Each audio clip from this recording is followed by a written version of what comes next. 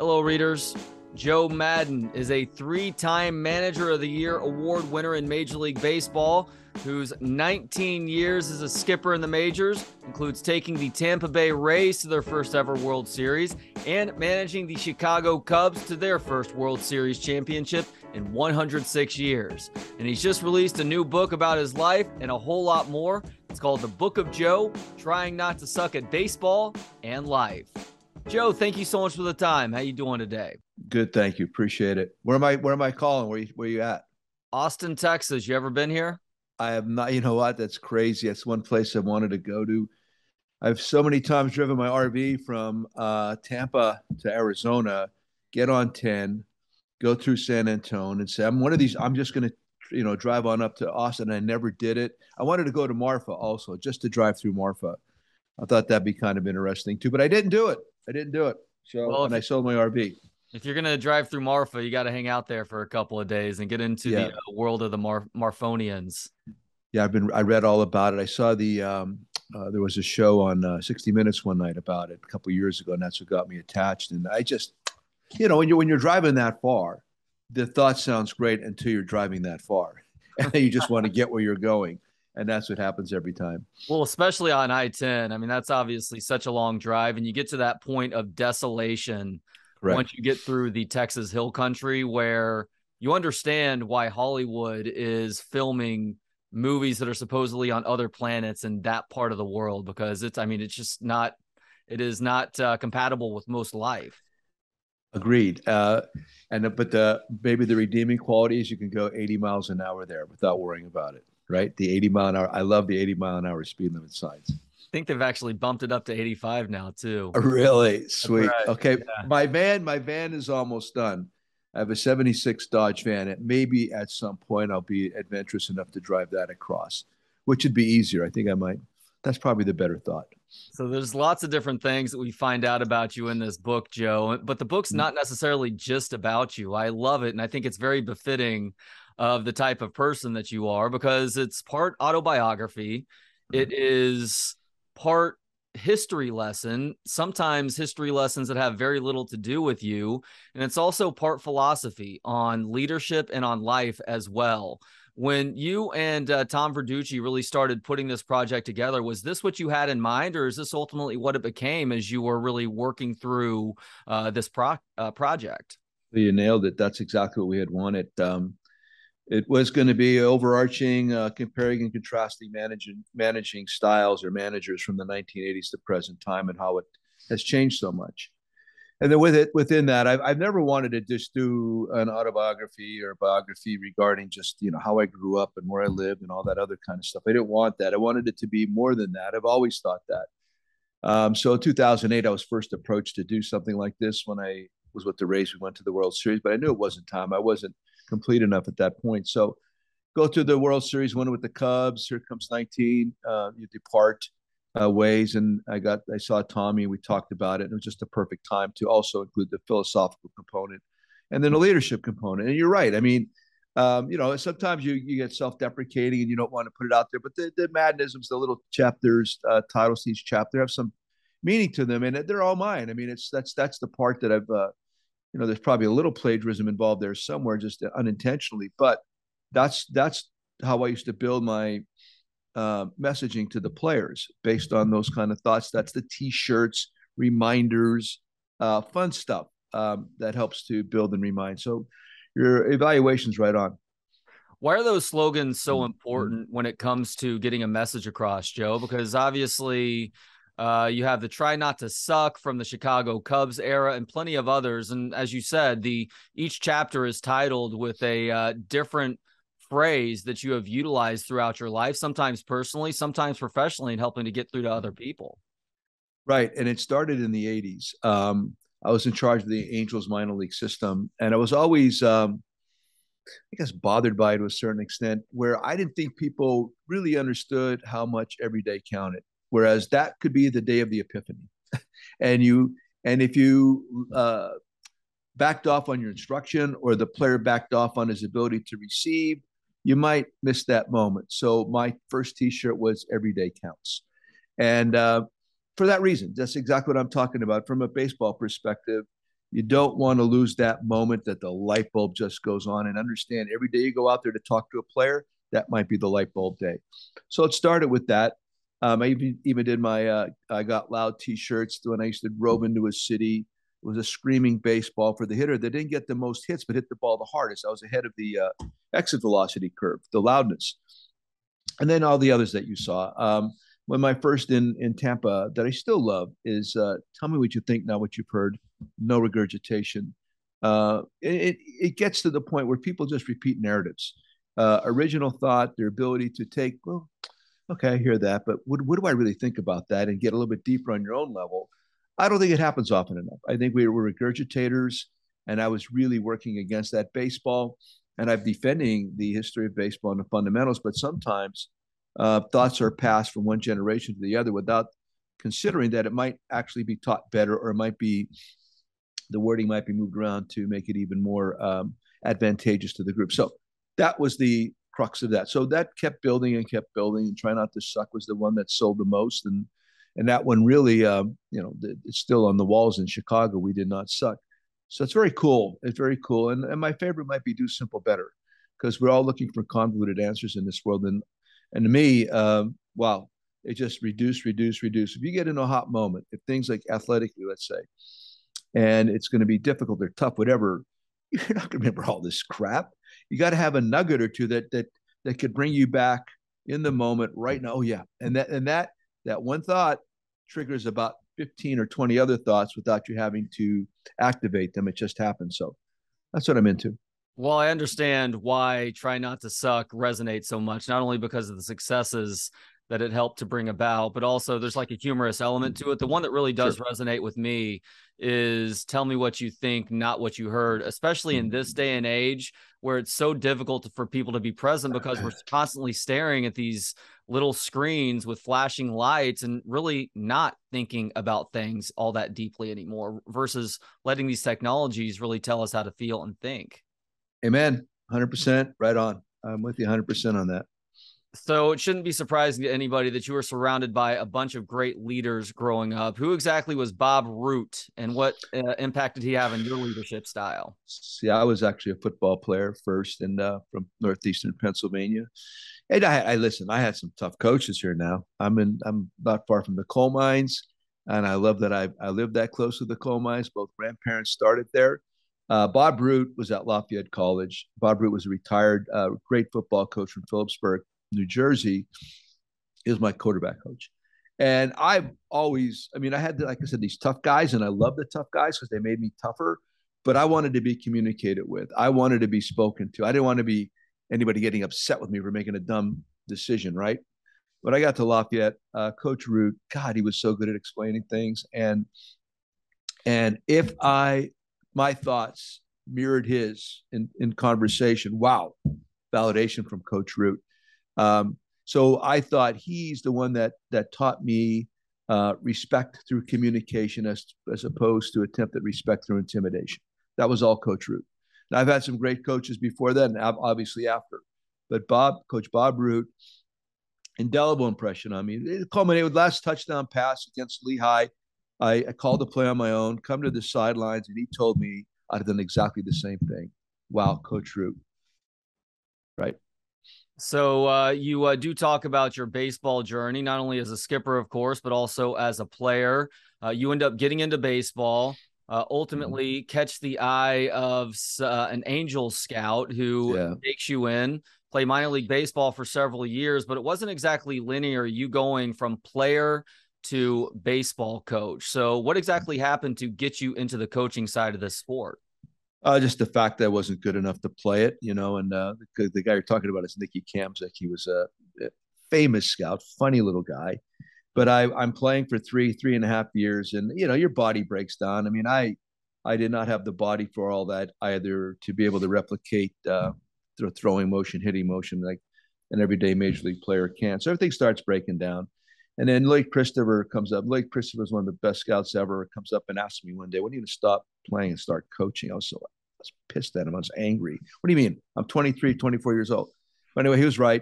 And then, so then Larry Himes recognized that in me, called me on the eve of Thanksgiving, in 1980 when I had this recent offer to go to Italy to play baseball. Now, just think when you're that at that age on your own, Italy, play baseball, Angels, start a new career. And thankfully, I was mature enough to realize that the Angels had a greater opportunity to stick. So I chose it. It was not an easy decision, but that's where it all began. And then I get to 1981 and become a scout and a minor league manager. And I'm taught by Larry Himes, who's to me one of the best, another great scout, taskmaster, man. If you didn't have a good answer to his questions, you got your butt chewed on really hard. And I love all that. I love the fact that I had Bob Roots of the world, Larry Himes of the world, Adam Saminsky's of the world, Richie Rabbits, Jackson. I had all this different group of coaches coming at you from different angles, but all wanted to make you better. So you shared a thought in this book that has to do with talking to other big-time coaches who have won championships at the highest level, and a question that you would want to ask them, and you really provide your answer in an interesting way as well. And that question is whether it's like a Bill Belichick or a Phil Jackson, or let's be honest, a Joe Madden, is if you could go back to any one championship in your career, what would that be? And for you, it's a difficult decision between that Cubs ship in the middle part of this latter decade, and also a championship that happened in 1982 when you were managing the Salem Angels for the Northwest League Championship. Why exactly that one? That's a first. That was your first, and it's so pure that I mean, you just say that. I'm just thinking about the celebration afterwards. I'm thinking about how I challenged a writer after a game in Medford early in the season because he was making fun of my team. You do some things instinctively. I mean, you can't threaten a writer. I didn't know that when I was 27. And the league president gets on me, and he was a good dude. And he told me, listen, you can't do that. And he fined me, I think, like maybe $25. But when you go through that moment, it's all relative. That was my World Series. My second year managing a really good team, a lot of good young players. But when you celebrate a championship, whether it's versus the Medford A's and then eventually, yes, the Cleveland Indians, which is obviously extraterrestrial in a sense, but that first time you do something like that, everything you thought is validated. And there was a bunch of young guys there, and they were like so thrilled. It's hard. I mean, see it with first time eyes, feel with first time passion. That was the first championship that I was involved in as a manager, and it'll always stick. Why is struggling so important, Joe? Not just in sports, but also in life. You don't learn otherwise. That's the learning moment. That's the teachable moment. That's the one that molds you, forms you, makes you think, makes you be creative, makes you be innovative. It just does. I mean, when everything's going well, it takes a really strong-minded individual to understand that, but then also try to branch out and realize, okay, it's going well right now. How do I prevent it from going badly? But when you're going through some difficult moments, man, it brings out every part of you. I think it brings out the best in you. And when you do eventually realize your success, wow, you really appreciate it way more than something that has been earned as opposed to just presented or given. Completely different process. So I've always talked to my kids about it. I used to always tell them, listen, enjoy the struggle. They look at me like, what are you, nuts? And then no, you have to understand, again, that's where growth occurs. So I hope people understand that is where growth occurs, and that's where you're going to become who you are. And eventually, when you look back, to think that you've earned something from A to Z is a pretty wonderful feeling. Yeah, honestly, it's the part you telling your kids about it that jumped out to me in that chapter. I've got an 8 and 6-year-old at home right now, and that's something that I try and talk to them about. And I worry that their life is a little bit too easy at times, because sometimes the seemingly most trivial things just tear them to pieces. But I try to help them out and tell them, look, it's important to examine all avenues of something that you're trying to accomplish, something you're trying to do, or a situation that you're in, to understand that it may not always go swimmingly. And when it goes the worst, that's the most important time to be paying attention. And it's also important, Joe, to make sure not to allow yourselves to get too high or low based on a given situation. That's not to say you can't show any emotion, but you can't let those things dwell, because one way or the other, that leads to complacency too. Agreed. The power of 24 hours with the with my teams, I had one. I'm not big on rules at all. I'm not a rules kind of a guy. I believe the more freedom given, the greater respect and discipline returned. So I was not ever a rules kind of a guy. So I kind of leave it open ended like that for the team. I'm not talking about like we're saying like 6 or 7 year old kids. It's grown ups, professionals, and I found that to really help a lot. The fact that they know that if you just stay within a certain range, and I've oftentimes I've often began talks to my players by saying, I don't have to tell you the difference between right or wrong. You know that. You already know that there's a compass within every one of us, regardless of where you come from. You know what's right and what's wrong. I always say choose right. That's how I speak to my guys normally, and it's true. So you get to these difficult moments. Absolutely, the struggle does occur, but in deep down, I think just as a human being, we know what is right and what is wrong. And with my players, I just ask them choose right, and if we do, this is going to work out pretty well. That's right. As Camus said, that you posted on the walls of the Tampa Rays clubhouse, integrity has no need of rules. Why is Kenny Grant the hardest player that you ever had to release in 1989?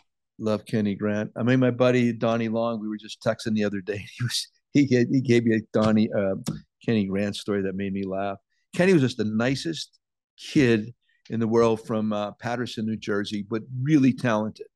And actually, if you look back at his numbers that he compiled, had he done them in today's game, this guy would have gone a lot further because the eye at the plate, the ability to not expand the strike zone was really important. He had a great arm, but he had this great laugh, looked you right in the eyeballs, and I just love the kid. I just did. So there was you work and you invest so much time with the player. As a coach, I was a hitting coach. I ran everything there. I was the coordinator. So as a hitting coach, you spend a lot of time with young players. And Kenny listened all the time, and Kenny worked hard. And Kenny always played at 100%, 100% of the time. And you just fall in love with some kids, you know. And so when I had to tell him he was gone, I cried. That was in the office at Gene Autry Park in Mesa, where I had this little hole in the wall office there, and have to tell Kenny that. Wow, it was devastating to me. I know he took it a lot better than I did, but when you get really attached to a player, a kid like that you believe is really sincere, and you also know that his alternatives after that didn't look strong. I didn't know what Kenny might do after that when he got home. I haven't seen him since. I think he's still around. I'd love to visit with him again, but really talented. And I was really disappointed I couldn't help him more because I really thought this guy had an opportunity to play in the big leagues. The legendary Gene Mauch paid you one of the best compliments you ever received. What was it, and how did it impact you as a skipper going forward? Well, he walked up to me the one day, and I'm just running the instructional league. And you have to understand Gene. Gene was like the wind. He would show up and then he'd be gone. He didn't even realize he was gone. I'm just throwing batting practice. I'm doing my thing. And he walks up to me and he says, "You've created a great atmosphere around here." And I thought, what is he talking about? I said, "Thank you." And he walked away, and I went home that night and I tried to figure out what was Gene talking about today, because if he recognizes that, and I don't know how it happened, I was concerned that I couldn't replicate it again. So I did. I went home and I thought about it that night, and eventually it morphed into more thoughts. And what it came down to, I thought, was relationship building, communication, the fact we all trusted one another. We did exchange ideas openly. Nobody was afraid to say anything. And eventually, constructive criticism is a good thing, and it matters. And you have to have thick skin in our game. And us as a staff, we were great. The greatest arguments in the world. Awesome. Nobody held back. We never disrespectful, but you always argued your point. This is really gone in today's game and in clubhouses and coaches' rooms. It's that real strong argument, possibly because everybody's, I think, really then was really convicted in their teachings. Right now, it's become more sterile, more uniform, the way the game is taught and how it's processed. Back then, it was a little bit more individualistic, and there was some great arguments, and it really led to our success. But so because of what Gene said to me that day, every year I'd go after that. I would consciously be aware of, how's this going? Am I communicating well enough? Is the trust factor been built, et cetera? So it came from that one comment. Obviously, your successes with the Cubs are going to Mhm. lead you to not have to pay for a whole lot of meals on the north side for the rest of your life. I got to tell you, it pissed me off to learn about just how you were treated by Theo Epstein and the Cubs heading into that final season that you had with the franchise. Did it hurt you the way that you were treated by Theo, where he was essentially micromanaging you by bringing up a memo based on player exit interviews from the previous season? Well, honestly, it didn't anger me at the time. I thought, okay, maybe we're onto something, or maybe I do. I was not evaluating myself properly. That was my original thought. Um, so when I went there to hear all this, of course, it was disappointing. Of course, I didn't see it coming. I didn't recognize that whatsoever. So again, keep an open mind. These guys are trying to teach you something, possibly. So listen, and I did. And I went back. I bought the uh, was it Dummies, Millennials for Dummies, and I read that. And that as I'm reading that, I'm thinking to myself, you know what? I connect with a lot of people. It doesn't matter your age, and I've never been intimidated or concerned about that. So I read it and I tried to absorb it as much as I can. But by the middle of the season, I realized it was not true. It was not all the stuff that I had been told was told in an emotional moment at the end of a really difficult season. And I was not included. I mean, it was just stuff that was thrown in my direction. So anyway, it's something you need constructive criticism. I was listening to it and I took it in. I really did try to alter some things, but by like I said, by the midpoint, I knew it was incorrect, and then it was too late for me to really step it back and really try to reinstitute what I'd been doing before. And so I just tried to make it work. That was it. It's been said before that managers are hired to be fired. This book says that you do want to manage again. What would you consider the right situation for you, Joe? The right situation has to be somebody I'm totally philosophically aligned with, somebody that recognizes that baseball and a human being is first and analytics numbers are second. It has to be a built process where, just based on what I just said, that there'd be a certain time of the day when people would not be permitted in the clubhouse. Baseball people only, and definitely right after the game, please stay away. Don't come back to the next morning if there's something you really want to rehash. It's gotten to the point now, and you're watching the games, I'm sure right now too, that it's obvious where things are. And I'm a prescriptor, by the way. I do write out my game. That's another Gene Mock thing, before, during, and after. Hmm. But I do it myself, and I put up my bullpen according to what I believe before the game, how it should work, and of course with the input of my pitching coach and my bullpen coach. But theory and reality are two different things, man. It gets blown up, and part of the theory may be that you intend to take somebody out after 4 or 5 innings, but all of a sudden, man, this guy's on a roll, and we have a nice lead here. So I could just be cautious, but give this guy an opportunity to become great, as an example. So philosophically aligned, real baseball first. I want an all-star group of coaches that I get to pick this time. What's happening in the game today? Everybody else picking your coaches for you. I just recently I had a phone call. A group doesn't even have a manager, and they're looking for a hitting coach. So it indicates that to me indicates,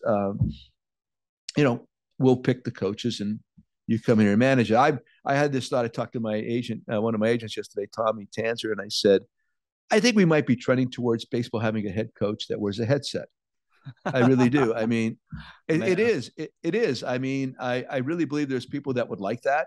Whereas you could have your analytical group upstairs, almost like an offensive and defensive coordinator, and it's permitted on both sides. It's just a hard line into each side, and maybe all the conversations we monitor so that you know that you're not doing anything illegal. But it's gotten to that point where it's going to go from manager to middle manager to head coach, I think, and they're going to have all kinds of influence coming from up above. I don't think that's a reach. Boy, headsets will be a real shame, but I'm not discounting it because you are one of the most forward-thinking people in the history of the sport. You are one of the first people to employ a shift. You did so on Ken Griffey Jr. Actually got him to try and bunt for a hit. He ended up getting out in that at bat. That's pretty legendary. So I have to finish this interview, Joe, by asking you one final question based on just how progressive you are as a thinker in life and in baseball. Is it time to let the computers call balls and strikes? No, here's what I'd like to do.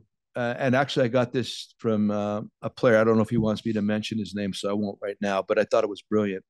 Yeah, incorporate the robotic ball and strike, but it's not to have the umpire say ball or strike based on this little beep in his ear.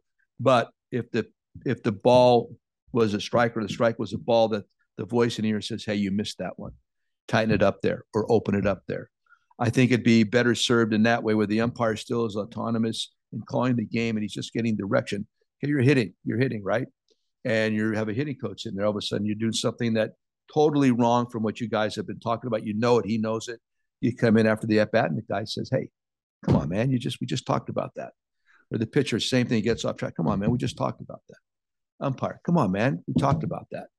Tighten it up or open it up a little bit." I think that'd be interesting, more interesting. I just the more technology involved, the less emotion involved. I believe everything is like a foregone conclusion. Oh, what does the computer have to say? What does technology have to say? And we just relent to that. Can't stand it. So like a home plate Jiminy Cricket then, huh? Yeah, how about it? I mean, I do, right. Let's have to we could call it that. That's cool. He is the legendary Joe Maddon. The new book is so good. Whether you're a fan of baseball or just a fan of philosophy, it checks so many different boxes off. It's called The Book of Joe, Trying Not to Suck at Baseball and Life. You can get it now wherever books are sold. Joe, thank you so much for the time today, and thank you for this very enjoyable book. I appreciate it, and thank you, man, because you really did research. Your questions are outstanding, and I really appreciate the time. Appreciate it, man. My pleasure. Great job. Great job. Thank you. All right, bye. Thank you to Gentleman Jesus for the intro and outro music. Hear more of his work at gentlemanjesus.com. And thanks to you for hanging out. You can watch, listen, learn, and connect for free at booksonpod.com. For Books on Pod, I'm Trey Elling. Good day.